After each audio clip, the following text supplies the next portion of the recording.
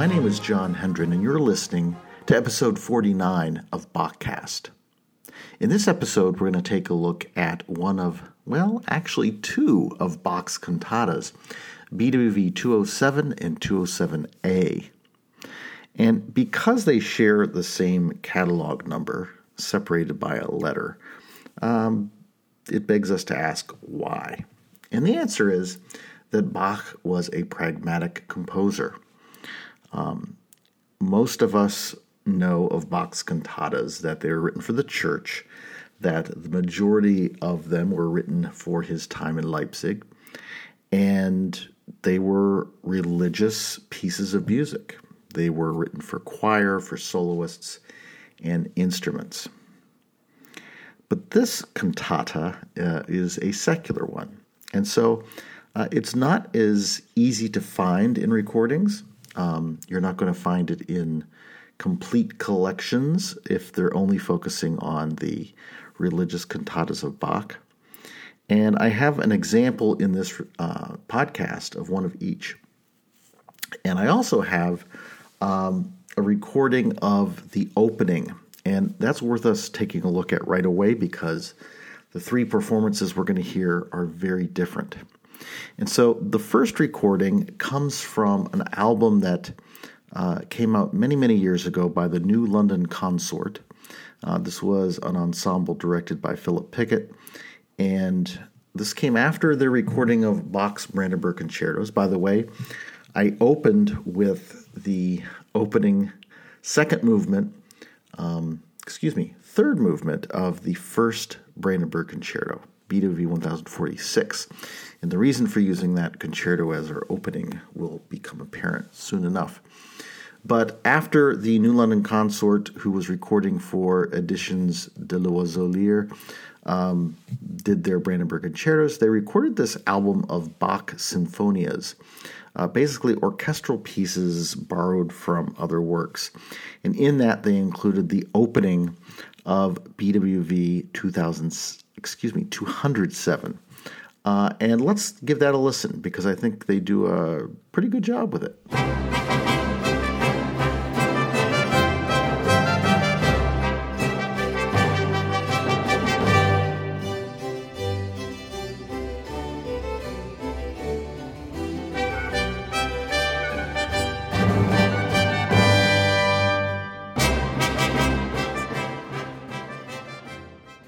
So probably what we want to pay attention to there is this big sort of exciting sound, the tempo, dun dun dun dun dun dun dun dun dun dun dun, almost like a J.J. Murray fanfare that opened Masterpiece Theater, right? It has that sort of flavor.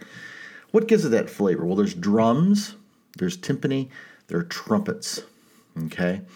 And whenever you see Bach using those instruments, outside the Brandenburg Concertos, perhaps, I always think of outdoors, something ceremonial, trumpets and drums. And so it shouldn't surprise us that if we find the rationale for him composing this cantata, that it is for celebratory purposes.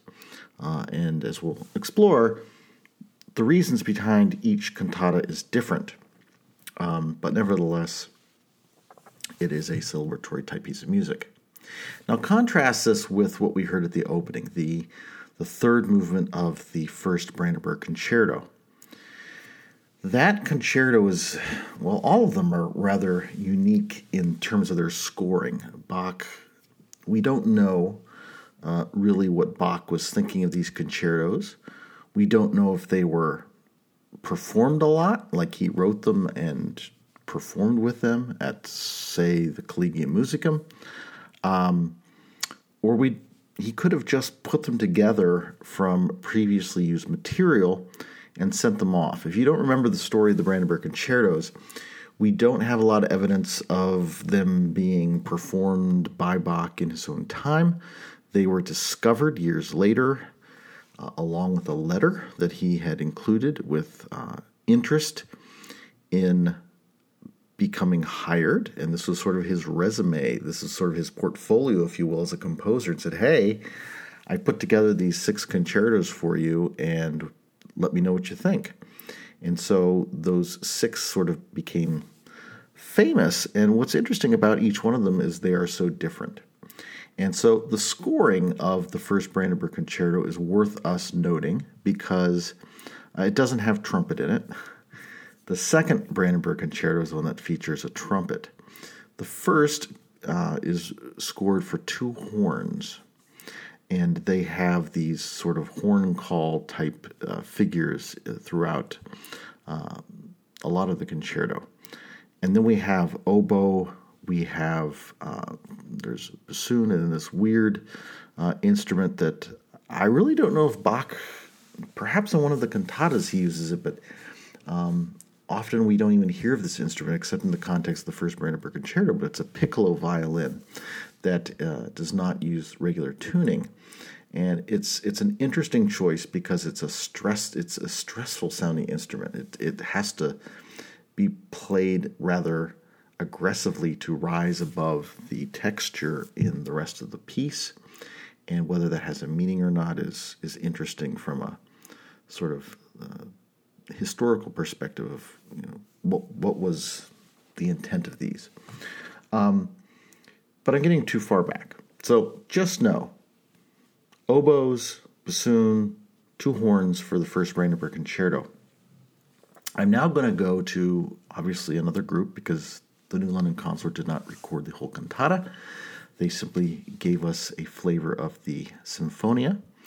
We're now going to listen to, technically, BWV 207A, and this is performed by the Amsterdam Baroque Orchestra, Ton Koopman conducting.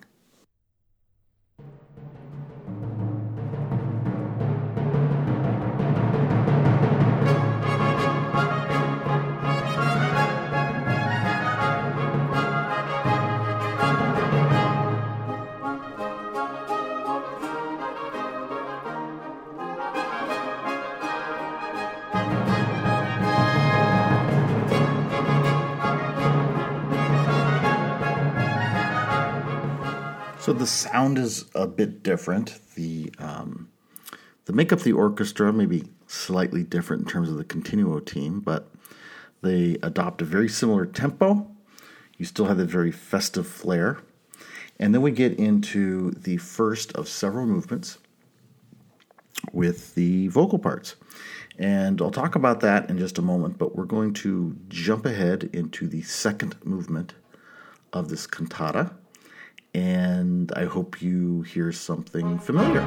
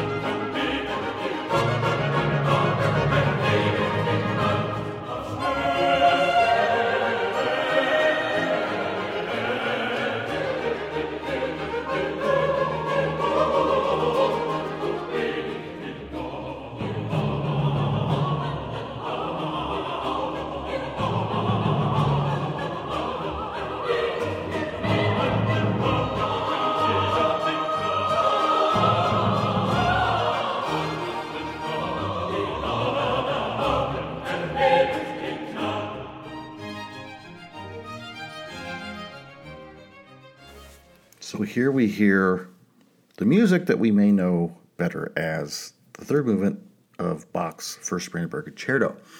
Now, we know the Brandenburg Concertos were sent, if you will, dated around 1720s. And so it's interesting because Bach kept this music, obviously.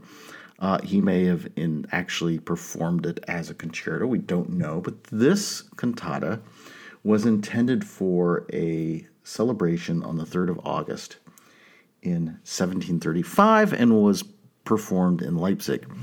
So the music for this opening chorus, if you will, maybe some 15 years old, an arrangement. And what's interesting, if the cantata really doesn't take the original scoring of that Brandenburg Concerto, we've got 3 trumpets, timpani, 2 flutes, 2 oboe d'amore, not regular oboes. We have bassoon, we have strings, basso continuo. And it's a 10-movement piece. This opening chorus borrowing some music. Now, this cantata basically changed the words, if you will, from another cantata that he wrote. The earlier version of this, BWV 2007, and that too was a secular cantata. And looking at the Wikipedia article, it came out in 1726, and I have a recording of that one, performed by Musica Antiqua Köln from their album entitled Secular Cantatas. Now I'm going to play the opening march and then the first movement. So it's music you've sort of already heard, but again, I want you to pick up on some of the differences in performance.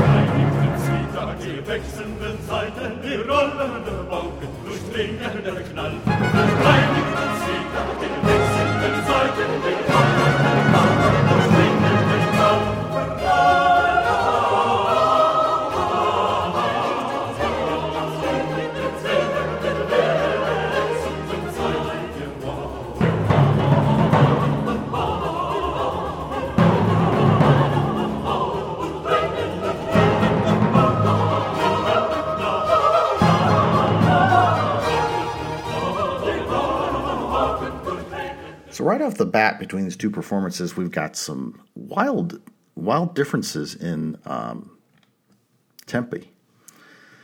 The first symphony that we heard, again, was just the instrumental piece. That had a very consistent tempo with Ton Koopman's version, and now Reinhard Goebel's opening symphony or march is way slowed down. I don't have a rationale for why, and it has nothing to do with the differences in the 207, 207A. It's just a different performance standard. And then when we get to you'd expect, okay, this performance is slower and the next movement will be slower as well, but it's not. It goes at breakneck speed, which I have to tell you off the bat, despite my record of almost always finding the performances interpretation of Reinhard Goebel with Musica Antiqua Köln being the top notch, I'm a little confused because that Sinfonia seems a little slow. There may be a very pragmatic reason for doing that. If you were Bach and you're performing and you knew you had to fill a certain amount of time so you could play with the tempo. But then the singing that has to take place in the next movement almost, seems like a Herculean task to try to keep up with that tempo. What's interesting to me is the vocal parts are the replacement for that piccolo violin part. It's just an interesting juxtaposition, I think, of music from this setting for an instrumental concerto and now applying it to music. Incidentally, this music for 207 was written for the installment of a law professor at Leipzig University in, we believe, 1726, and so it predates the 207A by about 9 years. We can imagine Bach arrives in town to Leipzig. He is responsible for not only teaching boys Latin and other tasks of being sort of a schoolmaster, but now must also fill the bill for ceremonial music for things happening in the community there around St. Thomas's. So it is what it is. He was a pragmatic composer. We know he reused some material, and we know between the time that this music was first compiled and roughly, again, 9 years later, that he rehashed the music. If we look at the scoring, it's the same. We've got the same soloists throughout. And to give you a little bit of comparison against between these two performances, we're going to listen to the duet aria. This is written for soprano and bass, and it has a very simple accompaniment. Again, if you picture the pragmaticism, if you had a full string complement indoors in the church, you would probably want to use them as much as possible. In this case, we're simply using the basso continuo along with two voices.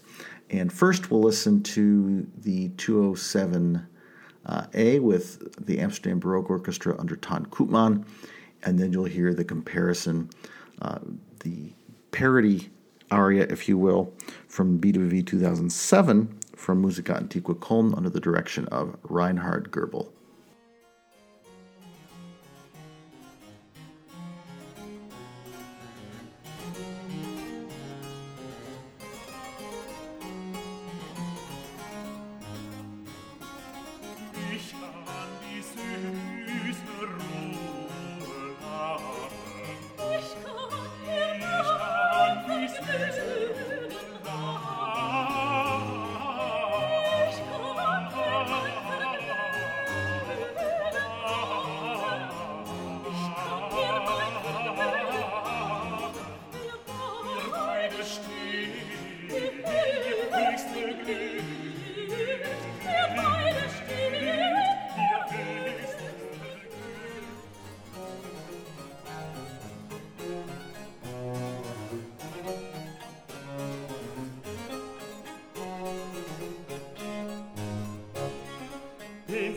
Mein Lord beschützen decken.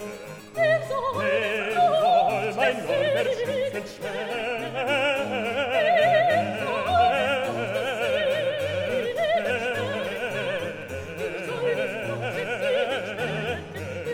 Der durch den fernen Stadt zum Stern steigt.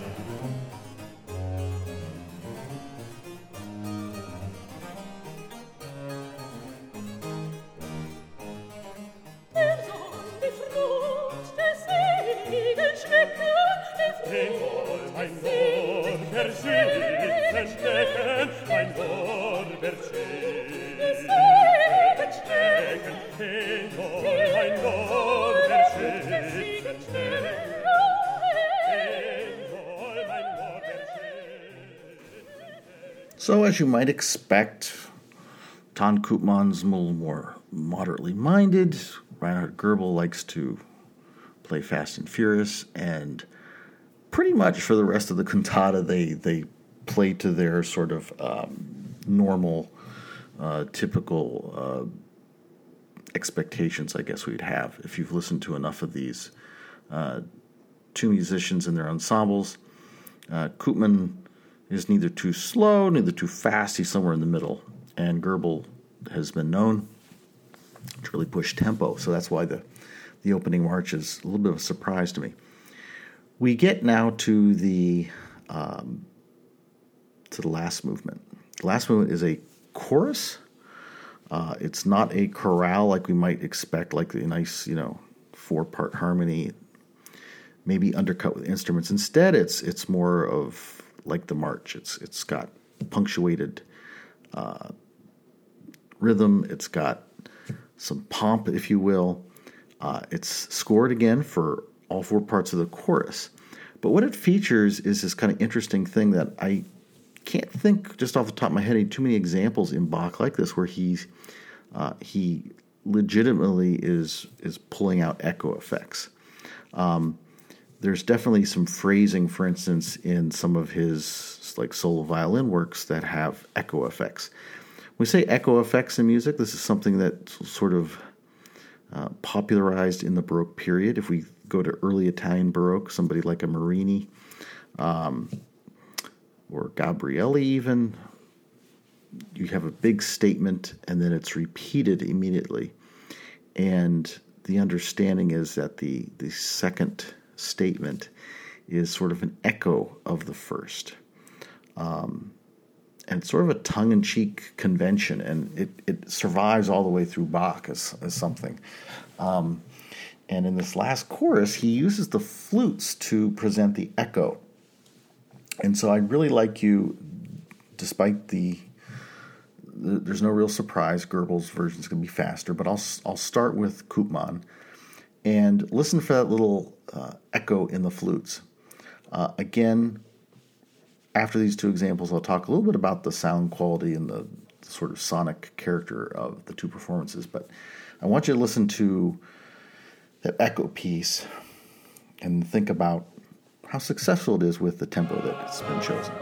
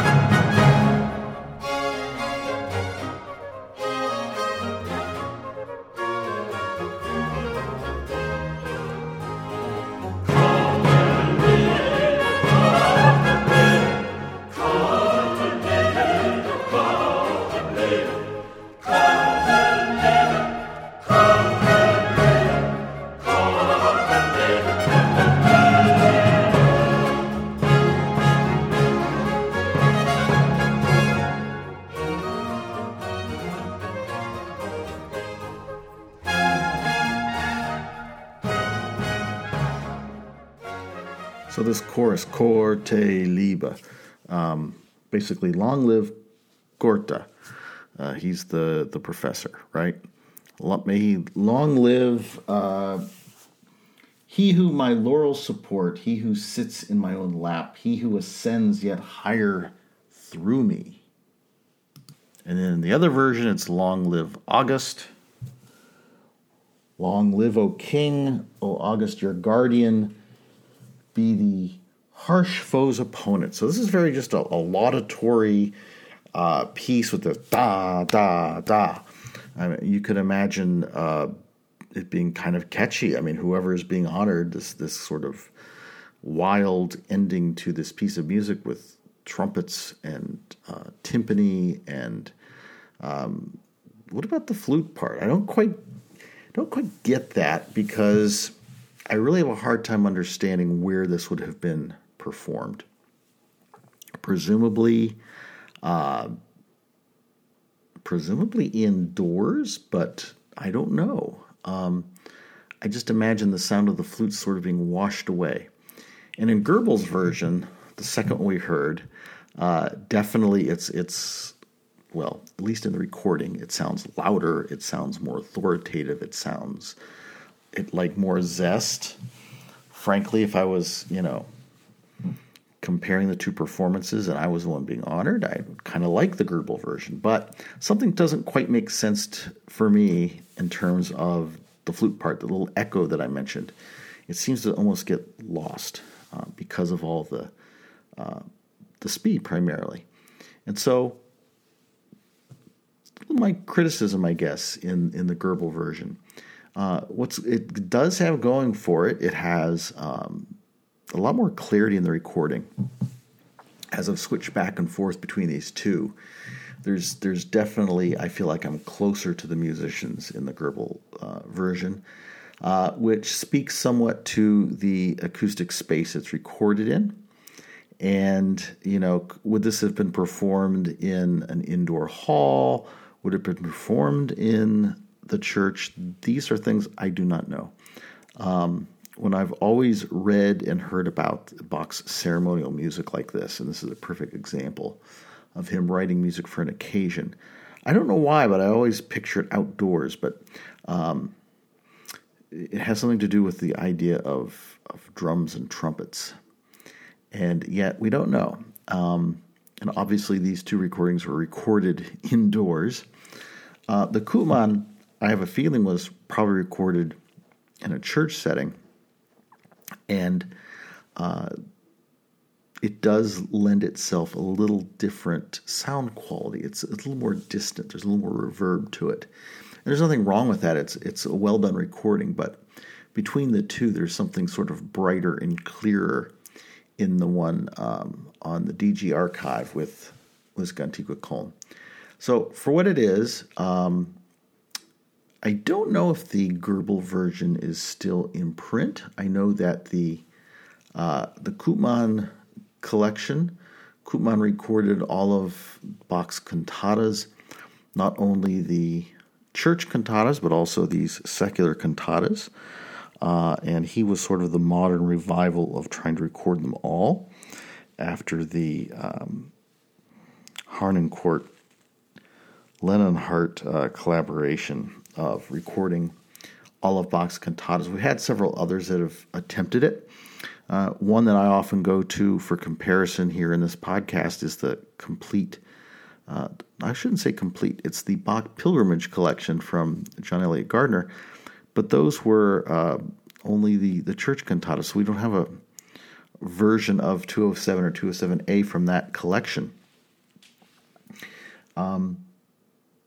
I like some aspects of these both, but if I were have to choose one as an interpretation wise, I think the tempi chosen by Ton Koopman make more sense to me, despite me liking the acoustic signature, if you will, or just the clarity of the recording of the Reinhard Goebel version. But I'll put links to these in our show notes. They're available at our website, bieberfan.org. That's spelled BIBERFAN.org. Appreciate you listening to this. Hopefully this was illuminating that Bach basically wrote copies of the same piece, changed for different occasions, and whether or not you think that's cheating or not, well, that's between you and yourself, but it's the same music, different lyrics, and it is what it is. To me, the most interesting part about this piece is the fact that Bach not only used this music twice, but he borrowed from one of his Brandenburg concertos, which gives us some insight about maybe Bach's feelings about the piece, or the collection of 6 concertos he put together. It's not the only instance we have, but it nevertheless is an interesting one. To close, this is the 7th movement of the cantata. This is the 207 version with Reinhard Goebel.